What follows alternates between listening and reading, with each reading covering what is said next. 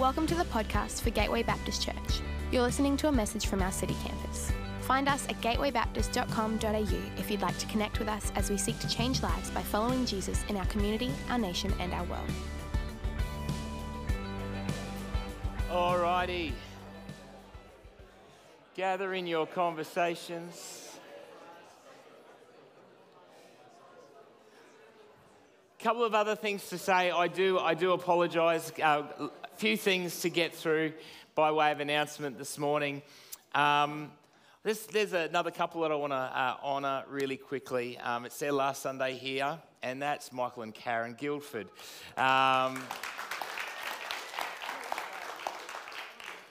Really sad. Michael and Karen are moving up to the Sunshine Coast, living a life of luxury.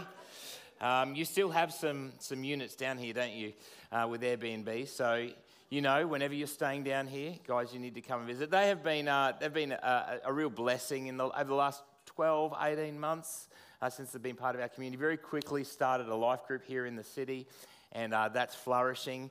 And Kit and Laurie are taking over that, from what I can tell, or what I've been told. If not, you are now. And they've been you've been an amazing blessing, and also just Karen is just a powerhouse. If anyone knows Karen, she's like a Tasmanian devil, comes in and just starts things, and so really got our cafe moving, and so we will miss you. You've been an absolute blessing to our community. So why don't we just honour Karen? What's that? And Thursdays as well with our care ministry as well. So. Thank you, Michael. Thank you, Karen. Just one other thing too. Our retreat is in 2 weeks' time, and so if you haven't signed up, you need to be there. We've dialed back a bit of the content this retreat. I'm really excited to have Dan and Steph Sweetman with us. If you have any questions or concerns, please come and see us. We'd love to have you there for the whole weekend. If you don't have a tent, if you don't have sleeping bags, you don't have any of that, we can source all of that. We can sort you out. Do come and see me at the end of the service if you've got any questions, but please do sign up. We do need to get all the details sorted. If you can only make it for a day, come for the day. Sign up for the day. You can do that online as well. And come on Sunday. We're actually not going to have any services here on that Sunday. And so church will be down at Christmas Creek. It's about an hour 15 drive down in Lamington, a beautiful spot. And see if you haven't been there. So make sure you sign up, get there, come and see me if you've got any questions. That is in 2 weeks' time. It's going to be a wonderful time together. Alrighty, well, we kicked off a series last week called Finding the Good Life, and we're looking at the power and the joy and the importance of connection and relationships. Why don't you cast your eyes to the screen, watch the bumper video, and I will be back in just a moment.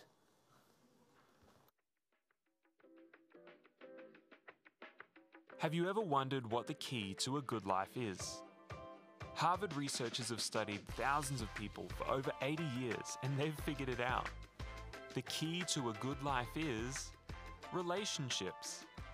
Over and over again, they've found that people who are successful and happy are the ones who lean into relationships with their families, friends, and communities.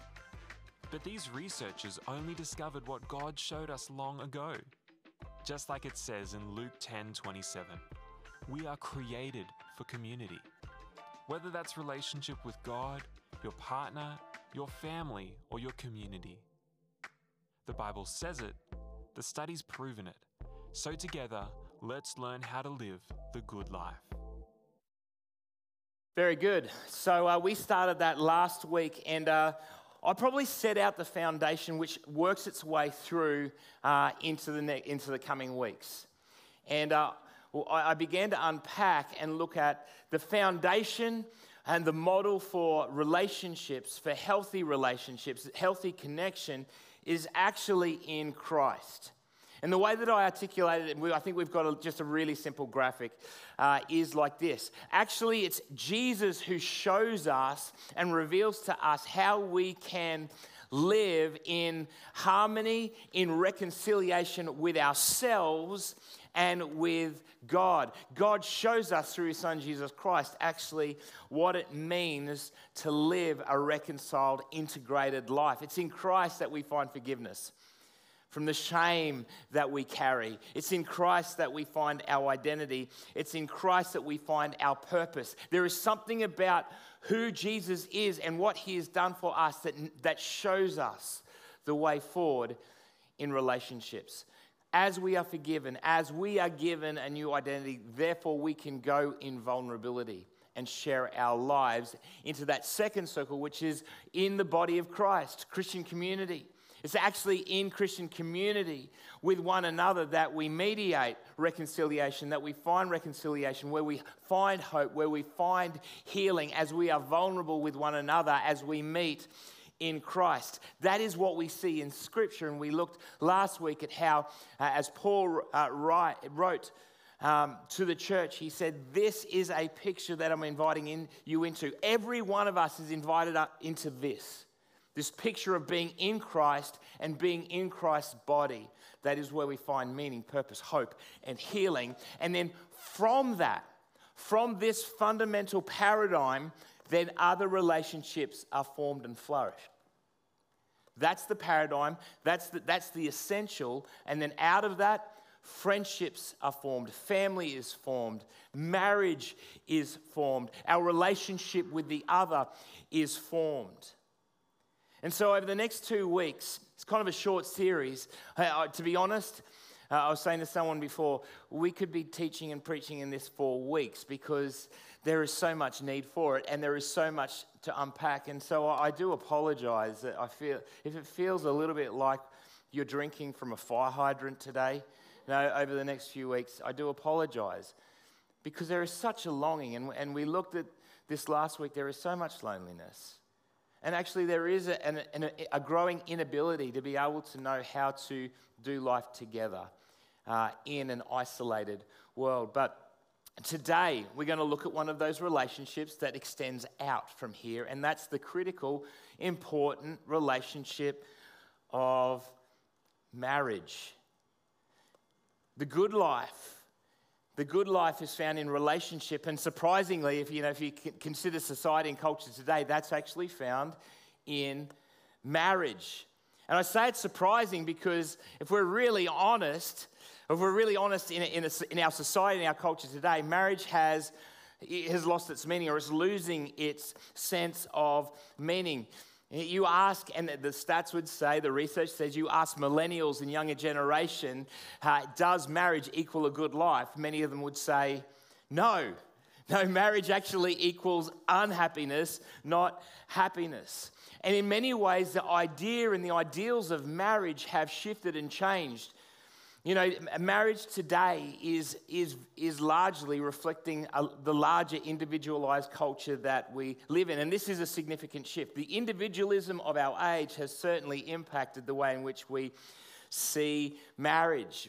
The vision of marriage has moved from social responsibility, and I use this very broad terms now, towards individual fulfillment. And so we see in this hyper-individualistic age that marriage now is shaped and formed or viewed as something that should fulfill the self. Marriage is about self-fulfillment, not social responsibility. It was interesting just reading the statement that came from Hugh Jackman and Deborah Lee Furness. Sadly, they announced their separation a few weeks ago. Love Hugh Jackman, and love is one of my favourite actors. I'm sure many of you appreciate his acting and his singing, and he does everything, doesn't he, Hugh Jackman? But it was an interesting comment, and this is an observation, not a criticism. Please hear that. He said this: our journey now is shifting, and we have decided to separate to pursue our individual growth. It was an interesting statement to say, our individual growth, our individual fulfillment is actually the most important thing. And this is very natural and very much understood within our world and our context as we live. That we actually think, and no one goes into marriage really saying it's all about me. Well, maybe most people wouldn't. But because we live in a culture and swim in a culture that's highly individualized, it's pervasive. It sits within us. When we think about marriage, we think, what is in it for me? But in saying that, marriage isn't dead. Marriage isn't kind of like something to be cast aside because maybe it doesn't fulfill all our individual needs. There is still this idol of marriage. I mean, you just have to turn on the TV and it rotates through, doesn't it? Time and time again, we see whether it's the farmer wants a wife, or the bachelor or the bachelorette or married at first sight or whatever, there is still this idolization of marriage. There's still this desire for this idea, at least, of marriage. It's kind of set up as the thing that we all aspire for and long for. And as I mentioned last week, that's certainly the case within the church as well. With the advent of the sexual revolution, which I think feeds into some of this narrative, the church largely has responded by saying marriage is the thing. And it's kind of set marriage up as the ultimate. This is the thing that every person needs to pursue, and you've got to do it. And somehow within the church, it's worked its way out to be idolized. And so we find, I certainly, as someone growing up, there was the pressure. You've got to find the one. We've got to find the one. Quick, the sooner the better, find the one. But here's the problem with any idol. Whenever you idolize anything, you will ultimately become its servant. Whatever you set up as an idol will ultimately become a master and you will serve it. And that's certainly the case with marriage as well. You know, if marriage is an idol when you are single, it'll be the thing that you're always chasing after. It'll be the thing that you go after above all else, and it will ultimately lead to disappointment and failure. Or you will surrender your values and your beliefs in the pursuit of that idol. And if you're married and marriage is your idol, then it will ultimately lead to disappointment. Because no one can fulfill the dreams that you've set up if marriage is your idol. The expectations will never be met. And so in this context of individualism and idolization, it may feel at times that marriage is impossible. And certainly if we look at the statistics in our Western culture today, if we look at it more specifically in Australia, we see actually that marriage is becoming less relevant. In the Australian Institute of Family Services, which is a government organisation, they report that people are delaying getting married. They're putting off marriage. And so in 2021, the median age of married men, for men to get married, was almost 31 years, and women was 29 years old, where in the 1970s, men, the average age for marriage was 23, and for women it was 21. So marriage is being delayed, and less people are getting married. Again, a significant decline since 1970. In fact, marriages have more than halved. Almost a third of marriages today per 1,000 people than there were in the 1970s. Less people are getting married. Yet marriage is still, despite all of this, a valued part of a society. Feels like a little bit of a mystery. Why marriage? Why in our world is marriage still seen as an important thing? It is a mystery. And that's exactly what Paul says.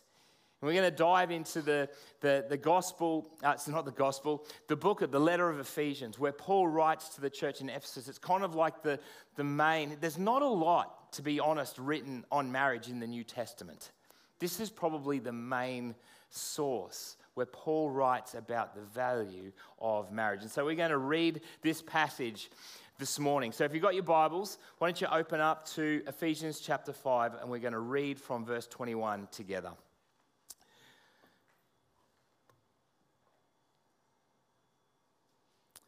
Paul writes to the Ephesian church, he says, "Submit to one another out of reverence for Christ. Wives, submit yourselves to your own husbands as you do to the Lord. For the husband is the head of the wife, as Christ is the head of the church, his body, of which he is the Saviour. Now as the church submits to Christ, so also wives should submit to their husbands in everything. Husbands, love your wives, just as Christ loved the church and gave himself up for her to make her holy, cleansing her by the washing with water through the word, and to present her to himself as a radiant church without stain or wrinkle or any blemish, but holy and blameless. In this same way, husbands ought to love their wives as their own bodies. He who loves his wife loves himself. After all, No one ever hated their own body, but they feed and care for their body, just as Christ does the church, for we are members of his body. For this reason, a man will leave his father and mother and be united to his wife, and the two will become one flesh. This is a profound mystery, of which I say amen. But I am talking about Christ and the church. However, each one of you also must love his wife as he loves himself, and the wife must respect her husband. Wow, there is a lot in there.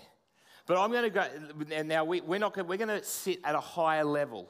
And we're going to dive deep. I actually preached on this a few years ago. If you want to go deeper into this passage, then you can go back through our podcast and have a listen. I feel like in the time we've got, I want to take a higher level principle view. And Paul says, as he provides and speaks into marriage, he ultimately says, marriage is a mystery. It's a mystery. And I agree. Megan is a mystery. Sorry, sweetheart. I mean, the reality is that 13 years ago we got married. I've got some photos here. This is where we started. Sorry, sweetheart. This is where we started dating, and now this is the picture. I try to get the same thing. Megan hasn't changed. Look at that. I'm saying to Gray, I'm looking old. Megan hasn't changed too much. But she's changed a bit. Over time, I feel like, there's this shift and change. It's a mystery as I try and figure out who this amazing woman is. And sometimes, I've got to be honest, I'm confused. She changes.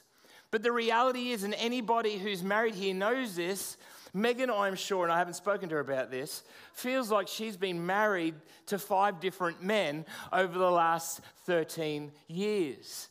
Because I know that I've changed, and I know that I'm a mystery. There is something about us as people that is incredibly mysterious. We do. We change. We scratch our heads and go, my goodness, the person that I've married is different. And I can't figure them out. Marriage is a mystery. It's a mystery because people are a mystery. And certainly, as I've kind of already outlined, as we look on from culture in, a society in, marriage is a mystery. It challenges our understanding of what the good life should be. Right, as we look at the good life today, we celebrate and go, we want freedom. But when you look at marriage doesn't seem like freedom. With marriage, we see limitations in freedom, limitations in what you can do, limitations in what money you can spend. And then kids come along, and then there's a whole bunch more limitations. When we look at marriage, we see actually seems like there's a lot of things you can't do. Limitations on economic status, limitations on sexual expression, a whole bunch of things. We look at marriage today and go, marriage is a mystery. This doesn't make sense. And so in many ways, our world today, our Western world, has kind of reconfigured marriage to maybe move away from the mystery and maybe take back a little bit more control. And so we see very much these days that the way forward, the way that we seem to conduct ourselves within relationships is more around this idea of cohabitation. Again, when you ask emerging generations what they see as the way forward in relationships, cohabitation is believed to be the right step forward to create robust romantic relationship that is lifelong. That's what is believed. But actually, that belief is contradicted by research. There's been plenty of research that's been done around this. One research paper that came out in 2012 says this: couples who cohabit before marriage, and especially before an engagement or an otherwise clear commitment, tend to be less satisfied with their marriages and more likely to divorce than couples who do not. And in 2018, Rosenfeld and Rosler again did a report, and this came out through the New York Times, and it says this: cohabitation before marriage was associated with a lower risk of divorce in the first year of marriage, but a higher risk thereafter. They interpreted this finding in the light of experience theories, noting that living together before marriage could give couples a leg up at the very start of marriage because there is less of an adjustment to being married and specifically to living together. But they found this advantage to be short-lived. Other factors related to the experience may take over from there, such as how cohabitation can increase acceptance of divorce. See, in our world, in our mind, we think actually we can hold on to our freedoms, we can do our thing through this idea of cohabitation. But actually by doing that, we're actually removing some of the power of marriage, because the research also says that marriage does make us happier. Despite the realities and the experiences I know in this room, and I've got to be honest with you, these are the messages I find really hard. Because I know for myself and for the experiences in the room, it does evoke our own experiences and our own pain. But despite that, the research does say that in general, marriage makes people happier. Marriage is a mystery. It doesn't seem to make sense in our modern mindset, but the research and what we see actually says that marriage works. And I think the reason for this is, and we've unpacked or we've read it from Scripture this morning, is that because marriage is actually anchored in something that's far richer and far deeper. Paul articulates that marriage is anchored in the concept of God Himself. When Paul says marriage is a mystery, he's saying it's a mystery because it reflects, it speaks to, it responds to, it inhabits, it grabs hold of the concepts of who God is and how God relates and loves His people. See, marriage is built into the character and the nature, or at least reflects the character and the nature of God. He says this is a profound mystery, but I'm talking about Christ and the church. Well, who is God? God is, and we looked at this last week, God is a God of covenant. God is a God who comes for us. God is a God who gives Himself for us, who sacrifices Himself for us. We see throughout the Scriptures that God says, I am a God who is slow to anger, who is rich in love. I'm a God who is committed in covenant to people.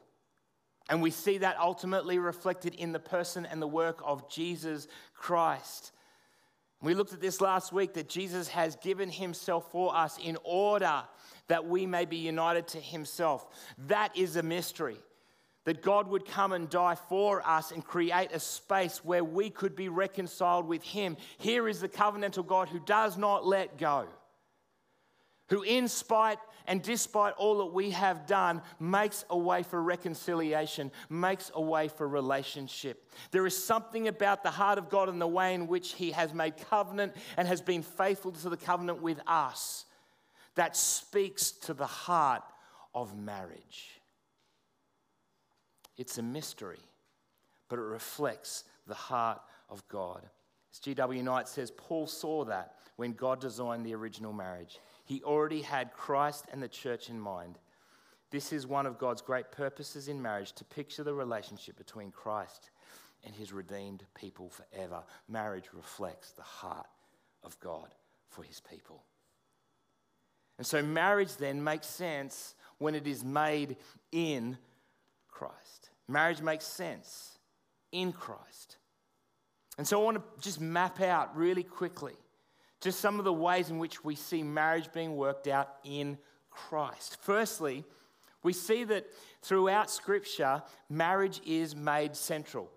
So right back at Genesis, we see that in the first few chapters that there is a wedding between Adam and Eve. And this kind of starts the process and the journey of deep connection of humanity. As we journey through then, we see that Jesus restates and reaffirms in the New Testament those marriage values.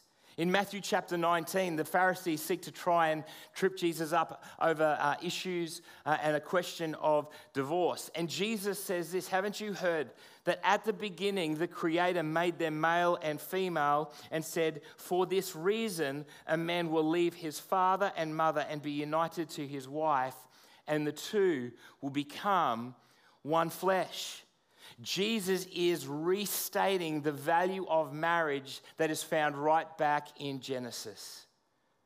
Jesus affirms the old school view of marriage. You know, the traditional view of marriage, which in our world today is a mystery and seems crazy. That marriage is for one man and one woman for life, brought together as one flesh, where sexual union and emotional union takes place. Not only does Jesus affirm that value of marriage, but then Paul, as we've just read in Ephesians, restates again this same statement. For a man will leave his father and mother and will be united to his wife in one flesh. Paul affirms that same value of marriage.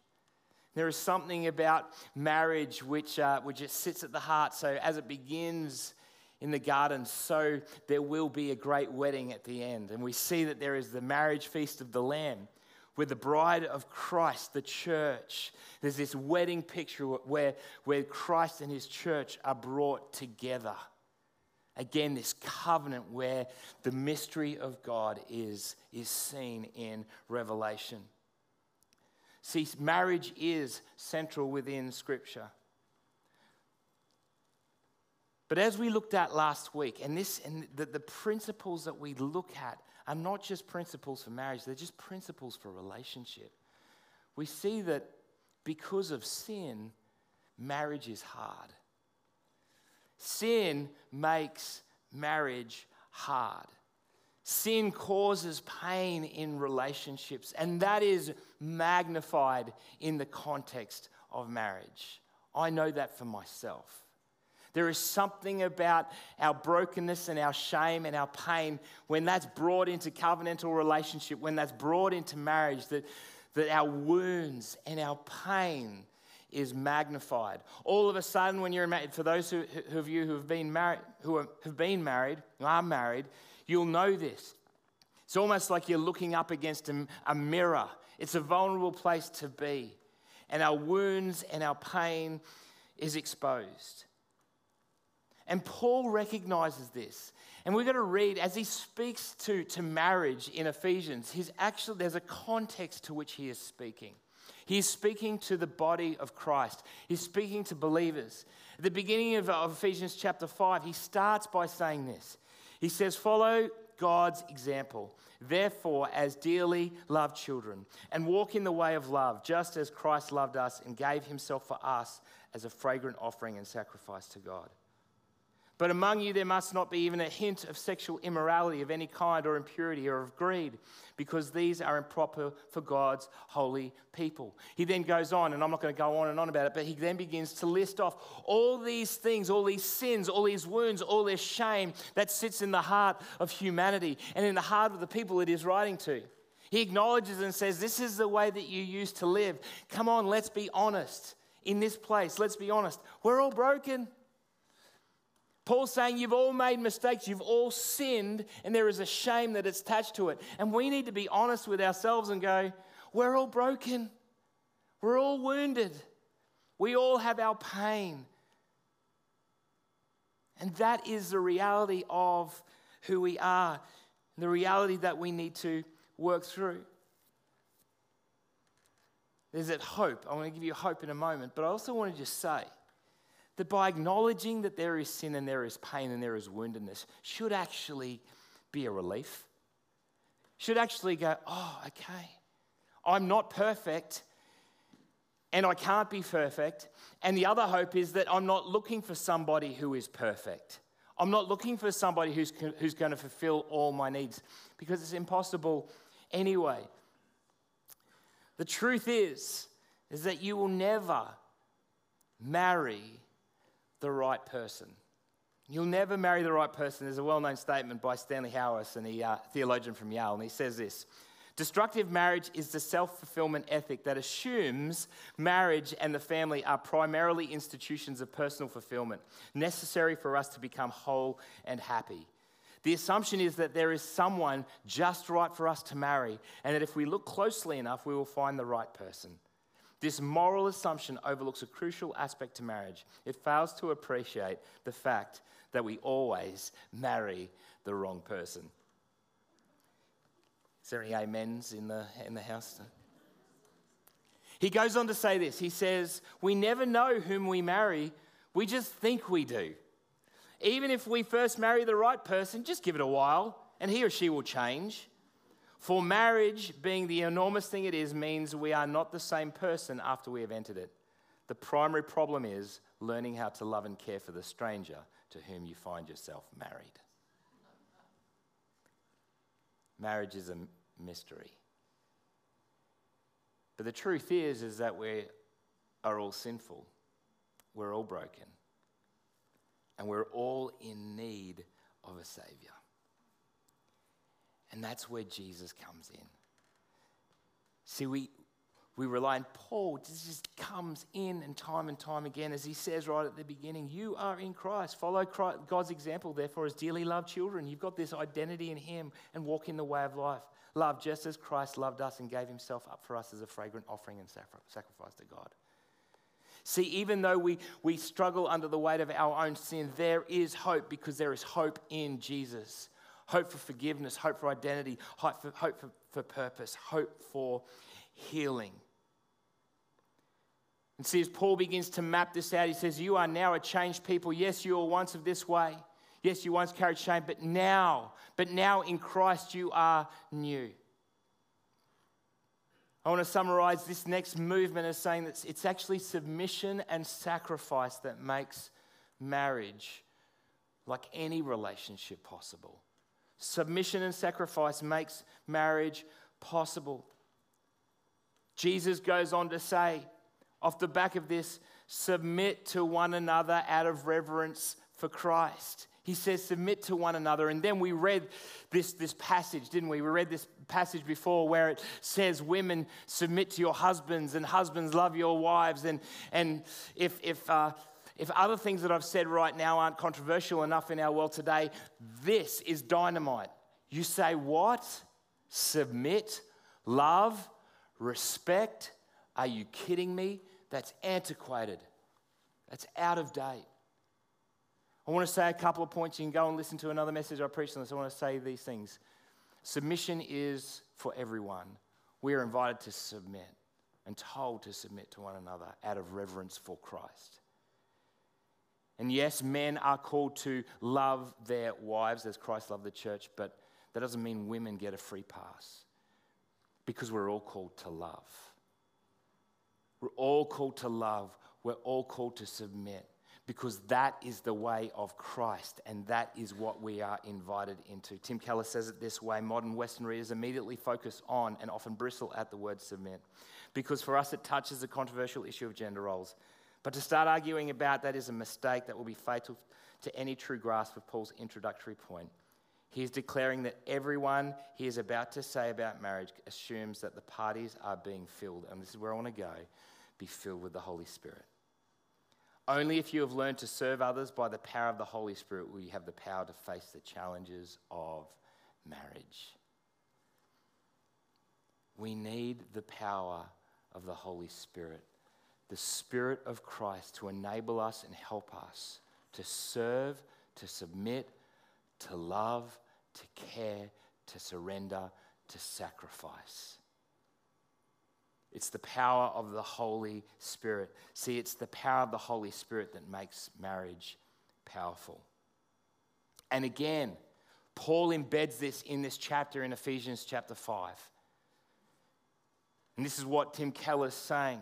In verse 18, Paul writes, just before this marriage passage, he says, do not get drunk on wine, which leads to debauchery. Instead, be filled with the Spirit, speaking to one another with psalms, hymns, and spiritual songs from the Spirit. Sing and make music from your heart to the Lord, always giving thanks to God the Father for everything in the name of our Lord Jesus Christ.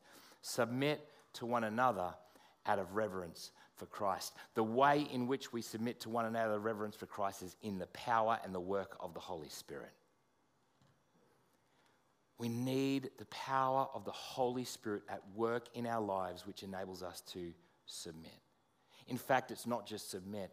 It's the work of the Holy Spirit that enables us to be changed to be more like Jesus Christ.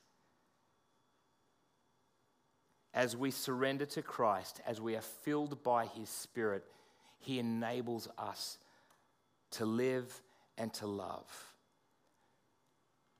It's the power of the Spirit that enables us to reflect the fruits of the Spirit.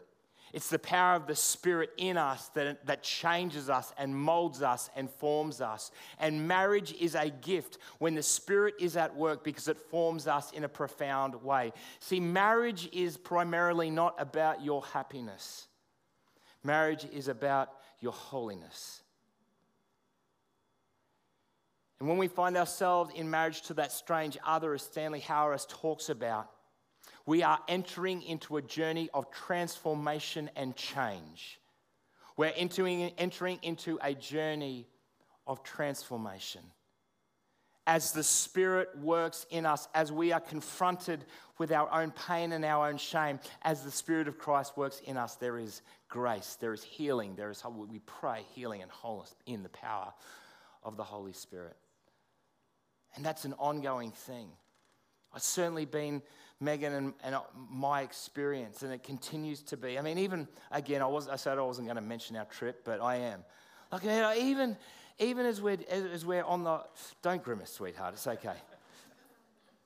I just realised that, as we're kind of like in a caravan with 4 kids and the pressure and the tension, we've all, we realise it's like, man, I've got so far to go. There are things that are coming out in me as I'm relating to Megan that God needs to deal with. There is a patience that I need to find. There are fruits of the Spirit that I thought I'd nailed, but I clearly haven't. This is the reality, the openness, the joy, the working out of the Spirit of God in the context of marriage. God has intentionally, purposefully created marriage out of His own heart. It's a gift. It's a gift given that reflects His heart.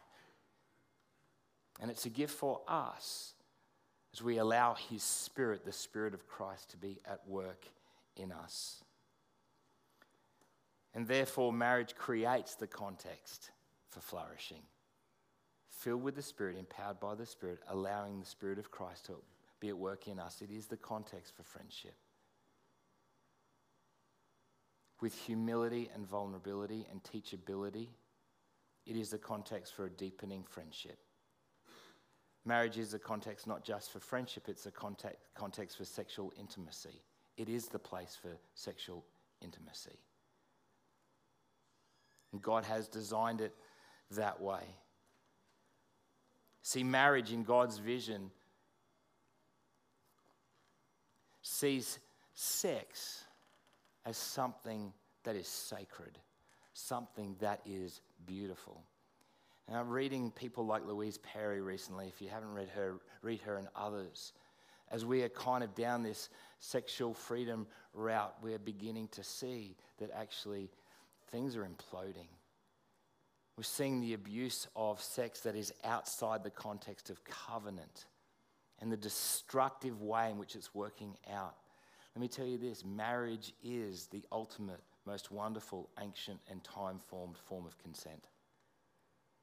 You want to know where consent lies? Consent lies in the context of covenant, the covenant of marriage. Friendship, sexual intimacy, and ultimately family. Family flourishes, again, the research shows, and again, we could go into this. This is something that we don't have time to go into, but the research is, it time and time again reveals that the best context for children to be raised is in the context of a family, of a father and mother. Now I realise that as I say all of this, that this raises a whole bunch of questions. And I know it challenges us, and I'm probably this week just kind of going, oh my goodness, this challenges me. But I'm also aware that many of us have got very different experiences. That we have, things have been done to us, or we have done things, or our life experience has not gone the way that we'd hoped. And so I want to say at this final point that there is always hope in Jesus. There is always hope in Jesus. There is always restoration in Jesus. There is always life in Jesus.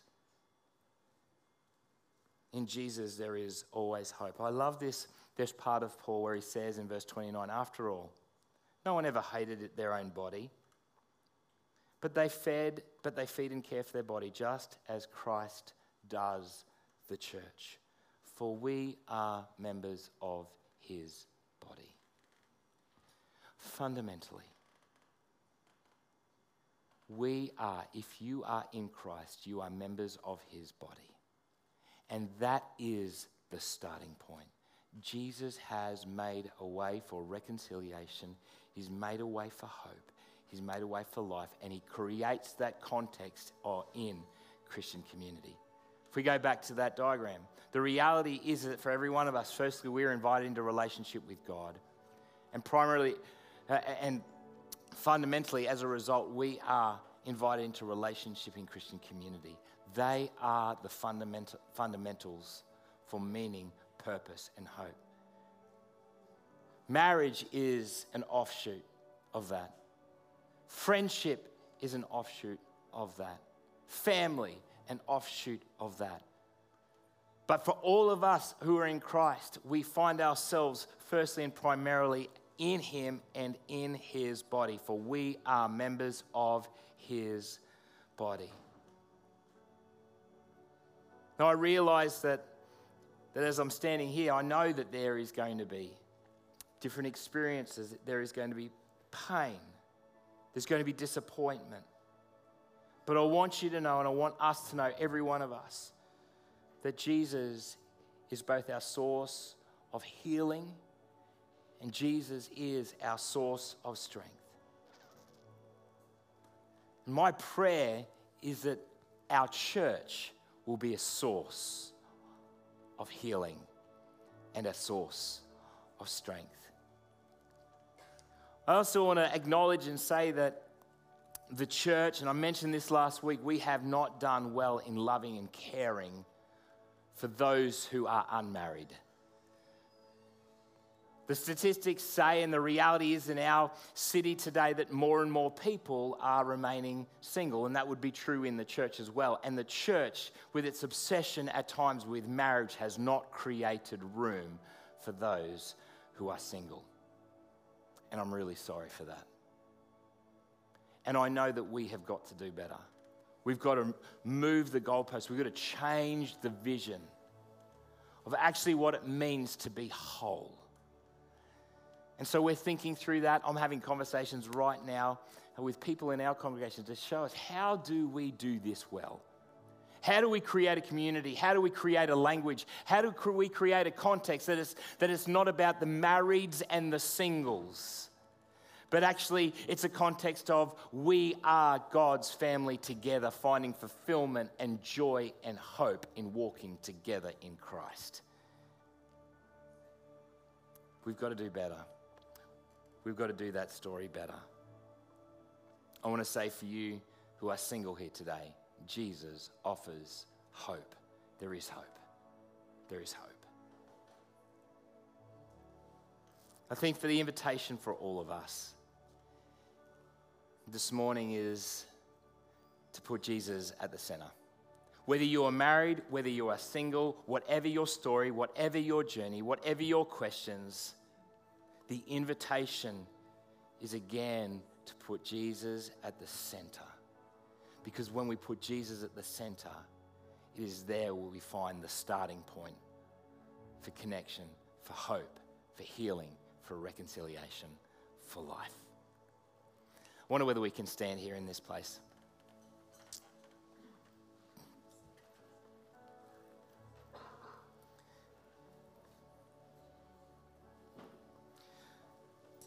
I know that there's lots of questions. There might be questions that are coming out of this, and if you're wanting to chat further, I'd love to have a talk. I'm doing this, I'm sharing this tonight at our 5 p.m. as well, largely filled with young single students and young professionals. Next week, I'm actually creating a space for some Q&A at our Sunday service, because I realise that there are so many questions I don't even know. I'm getting old. But I know that this is so fundamental to us and so important for us. Relationships are so important. So if you want to come along next Sunday night, you'd be more than welcome. Or if you've got questions, please do let me know or get them to me.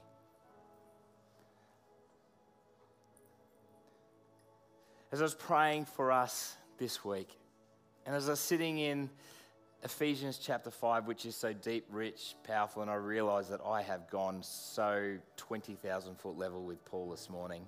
And I acknowledge that. To be honest, I'd love to have unpacked it in 4 weeks, 5 weeks, 6 weeks, but we can't.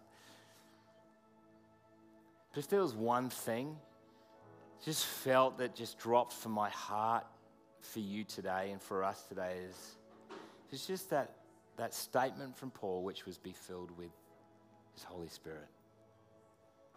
Be filled with His Spirit. We all need the power of His Spirit. No matter what our story is, no matter what our journey is, no matter what we're going through, we need the presence and the power of Holy Spirit in our lives. And allow the Spirit of Christ to fill our hearts. I wonder whether we're going to have a prayer team in just a moment, and you can receive prayer for whatever if you would like that. But before we do, I just wonder whether we can just be still. I'm going to get the team just to sing over us. And I invite you, maybe you want to sing these songs, Only Jesus. Jesus, I'm making you the center. Maybe you just want to offer a prayer. Maybe right now you just want to do business with God. Maybe there's those things, there's a whole bunch of things that have just been triggered for you this morning, and you just need to come back to Jesus. And just allow Him to speak to you, allow Him to minister to you. And then we'll see where we go from there. Come on, why don't we just close our eyes? Why don't we just be still? Maybe you just want to put your hands out in front of you and say, oh God, I need you afresh.